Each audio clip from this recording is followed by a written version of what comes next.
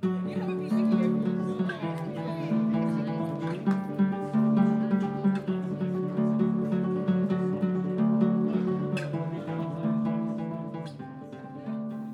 and welcome to Noise in the Groove, the origin of sound recording. I'm Ramsey Giannini, and this is episode 1, Mind the Gap. The purpose of this podcast is to explore the emergence and impact of the two most important sound recording and reproduction machines of the late 19th century, namely the phonograph and gramophone. We'll be considering questions such as where did they come from and where did they go? Why is Alexander Graham Bell walking around with a human ear attached to a box?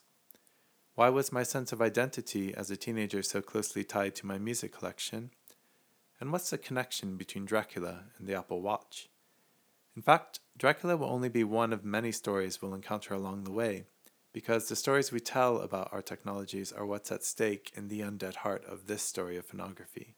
The history of any technology is inseparable from our understanding of what that technology is, and speaking personally, stories about the idea of sound recording and reproduction are more interesting to me than the exact configurations of the nuts and bolts of the various machines and mechanisms we'll encounter on our adventure. Of course, I'll mention facts and dates when and where relevant, but what I'm interested in fundamentally is not what happened when, but rather why things happened when they did, and how these events resonated with and impacted upon the changing dreams and nightmares of the late 19th century. Along the way, while I'll be putting my spin on the voices of the past, I also want to share those voices with you, literally as our technologies get going, but also in the sense of reading you first-hand accounts, descriptions, and stories from the pens and presses of the past. The podcast format seemed to me a particularly appropriate medium to tell this story because it is primarily a recorded audio format. This is recorded sound asking itself, why am I here and who am I? I'm interested in the ways in which podcasting is at once a culmination of our technological history, but also a throwback to a golden age of radio, itself a throwback to a pre-literate age when we saw, tasted, and felt through our ears.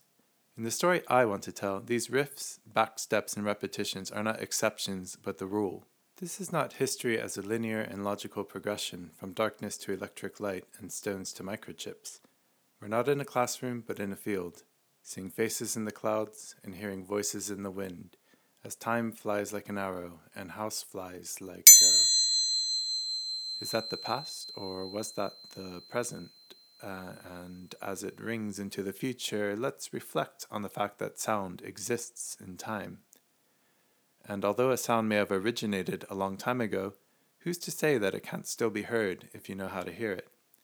Luckily for us, in addition to fading reverberations and dying echoes, we've of course got recordings, thousands upon thousands of them. So that'll help big time. In fact, allow me to remind you that you're listening to one right now. And my question is, what exactly are you hearing?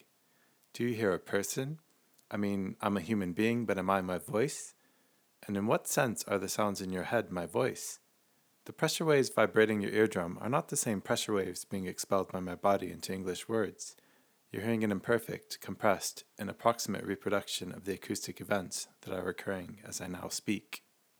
Nevertheless, in common understanding, my voice, that formerly ephemeral and inseparably personal instrument of self-expression, well, now it's yours.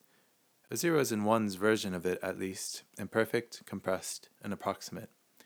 You can own it, sell it, distort it, reverse it, add a helium effect, bop it, mass produce it. Well, you can do what you want with it, and I can't do much or anything to stop you because, after all, it's not my voice, it's yours.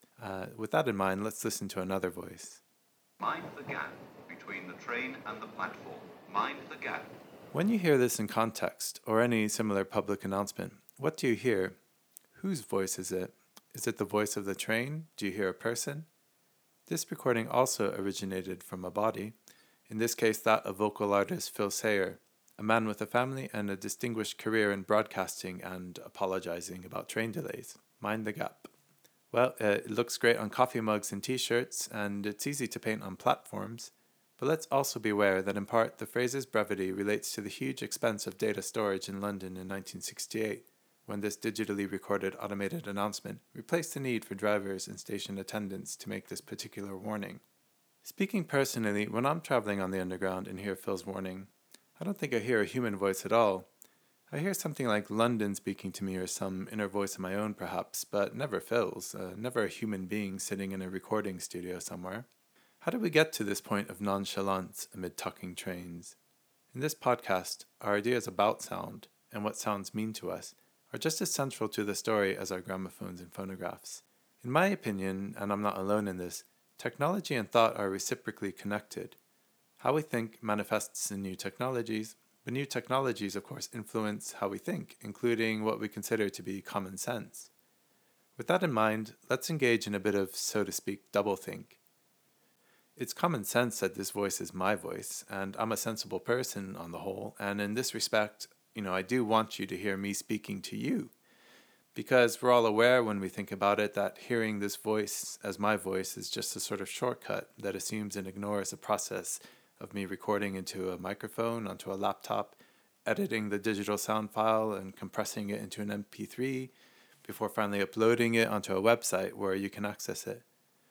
But that being said, I also want us to hear these sounds with uncommon sense, to hear them as noises in and of themselves, being created anew and differently with each playback, depending on your speaker setup, volume settings, and so on.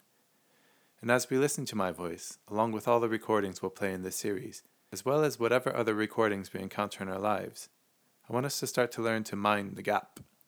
That is to say, to become conscious of the layers of both technology and ideology that structure our interactions with sound recordings. One obvious starting point to this inquiry is to ask the question, what do you mean by a sound recording? After all, in a certain respect, all forms of written language, including runes, hieroglyphs, and alphabets, are technologies of sound recording. We could even call them technologies of reproducible sound recording, and in the same respect, we could throw in all forms of musical notation that have been handed down to us. These technologies, though relevant to our story, are not what we'll focus on. The technologies I want to focus on are the mechanical devices of the 19th century that began to write and read sound as vibration. And without further ado, let's begin listening to the past. We'll start back as far as it's possible to go, with the very first clearly recognizable recording of the human voice. The recording is of the song Au clair de la lune, and it was recorded on the 9th of April of 1860 by one Edouard Léon Scott de Martinville, a Parisian typesetter using his 1857 invention for writing sound, the phonautograph. By the way, I'm going to be pronouncing the non-English names we come across in an English manner, and I do apologize when I butcher them terribly and completely. Okay, moving on. Scott's phonautograph was the first machine, as far as we know, to write sound waves traveling through the air as vibration. More on that later, but first let's listen to it. This recording and many more like it are freely available on a fantastic website dedicated to the world's earliest sound recordings called First Sounds, and the web address is firstsounds.org.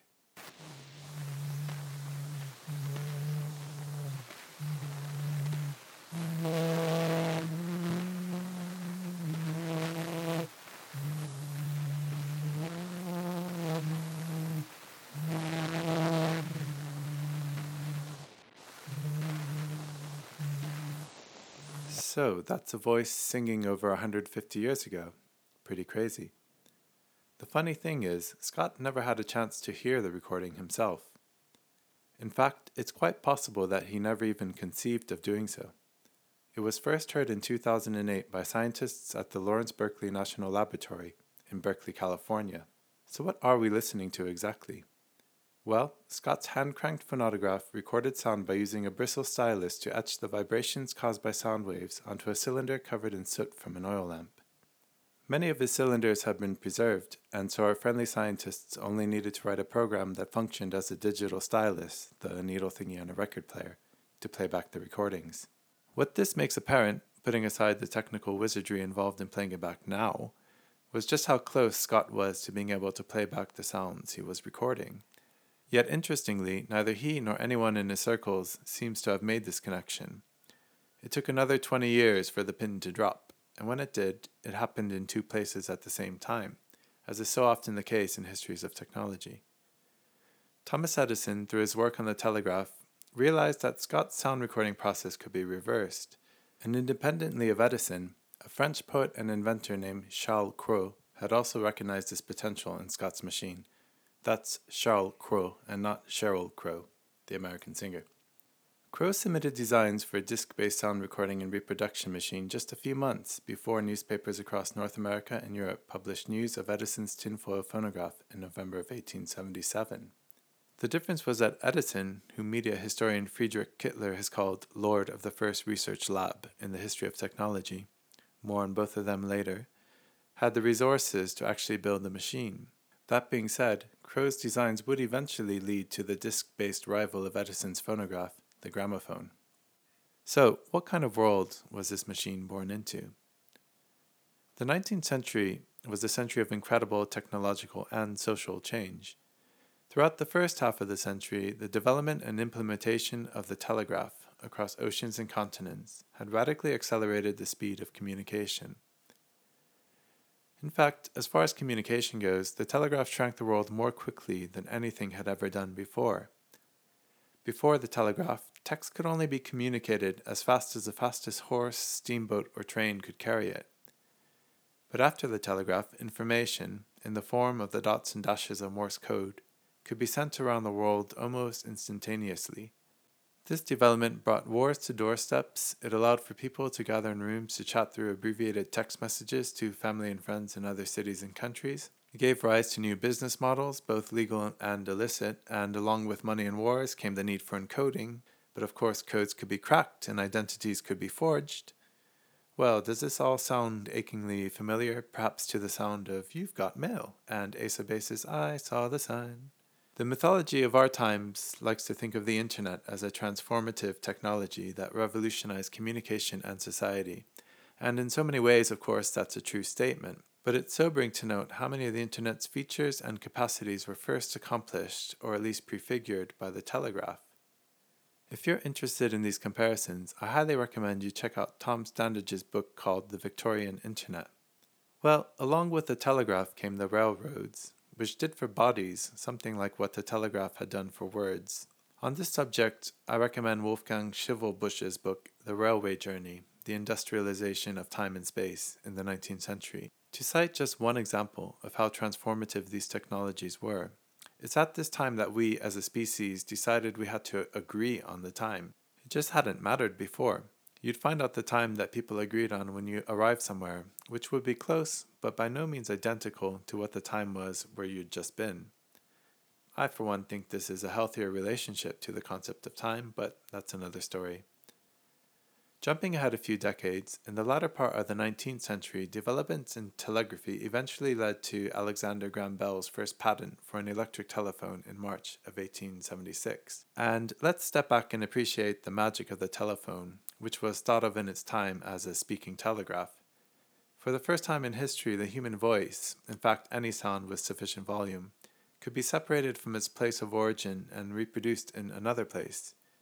This may have happened to some extent with the whispering chambers and cups and strings of antiquity, but such technologies, though impressive, remain relatively localized, and were certainly a far cry from the thought that someone speaking into a phone in London, for example, could be heard, at least in the imagination, literally anywhere on the planet remotely capable of being plugged in to this ever-growing technological network. Coming shortly after the phonograph would be the small miracle of the radio. Marconi's wireless telegraph of 1894 sent electromagnetic radiation through the air to be captured and expressed as sound by anyone with the right equipment within quite an enormous range. What a time to be alive. Of course, the small matter of how we use and make sense of these technologies isn't obvious, but has its own history. Take, for example, the rage of sorts that developed in the 1870s for concerts broadcasted not by radio, but by telephone. Long after the development of the radio, concerts continued to be broadcast by telephone across America and Europe. While it can't be said that these events happened often or that they were accessible to general publics, nevertheless, such events continued until at least 1932 in Paris. And in our smartphone era, perhaps it's not a stretch to say that we've come full circle back to this concept of what a phone is for. While the radio and telephone may have been transducing sound into electricity and sending our noises into a universal ether, they at least preserved the sanctity of the ephemerality of sound. That's to say, there still had to be a speaker or singer somewhere saying something once that could only be heard once. Enter the phonograph. In this age of wonders we've been considering, many commentators of the time described the phonograph as the greatest invention of the 19th century. Well, the phonograph was distinct from everything that came before in that it simultaneously embodied but disembodied sound. To clarify, the phonograph separated sounds completely from their bodies of origin in both space and time, and it did so by embodying sound in new bodies, at first tinfoil and then the cylinders and discs that you might be more familiar with. In other words, not only could it send a sound as far as anyone could carry it, but you could listen to that sound whenever you wanted to, and even more bizarrely, as many times as you wanted to. Scott's phonautograph may have done the groundwork, but to all the world his etchings in soot felt like simply a form of writing sound, not a form of preserving or storing sound itself for the future. Alongside the phonograph came the ideas that acoustic events could be archived, bought, sold, mass-produced, and owned. But parallel to these amazing capacities, there was also something about the sound of the phonograph itself that felt revolutionary and magical in comparison to the various forms of sound writing that had come before. These previous systems of sound recording, such as musical notation and alphabets, were very harsh editors that filtered and reduced acoustic reality to only preserve what carried meaning. For example, traditional musical notation records the pitch, rhythm, tempo, and volume of a musical idea, but as far as what the music actually sounds like, well, you have to play it to find out, or have someone who can. And good luck accurately notating the sound of a babbling brook, or even that of as simple a musical language, relatively speaking, as blues slide guitar, to say nothing of atonal noise-based improvisational music. But the phonograph was different. It indiscriminately wrote in its groove not only the stuff that carries meaning, but the complete spectrum of unfiltered noise, glitches, harmonics, overtones, and chaos of reality, or at least acoustic reality. And after all, it's this world of noise and overtones that makes every instrument and every voice sound both real and unique. And that's why this podcast is called Noise in the Groove, by the way. From the very beginning, it felt natural for people to compare phonography to photography, which was also developing, pardon the pun, in the 19th century. Though, while certainly popular and revolutionary in its own right, the images that photography produced were not as radically different from the paintings and drawings that had come before as reproduced sounds were from, well, it's hard to find a predecessor. Friedrich Kittler, whose fascinating book Gramophone Film Typewriter is an enormous influence on this podcast, expands on this idea by suggesting that the phonograph's true technological twin is not photography, but film, and that the mysteriousness of these twin technologies was that they were the first to seemingly store and reproduce time itself. That's deep, man. And I think it goes a long way towards explaining why, to this day, the experience of these particular technologies elicits such emotional responses. Well, I think that's a good place to stop. In the next episode, we'll set off on our unexpected journey into the audible past. I'll start by explaining why, like Middle-earth, it'll be largely based on England, but we'll also consider circus elephants, canned foods, the stars and stripes, and all sorts. If you have any questions or comments about anything you've heard in this episode, please post them on the dedicated website for this podcast, located at noiseinthegroove.com. But for now, so long, and thank you for listening. And to see us out, Rachmaninoff himself, back from the dead.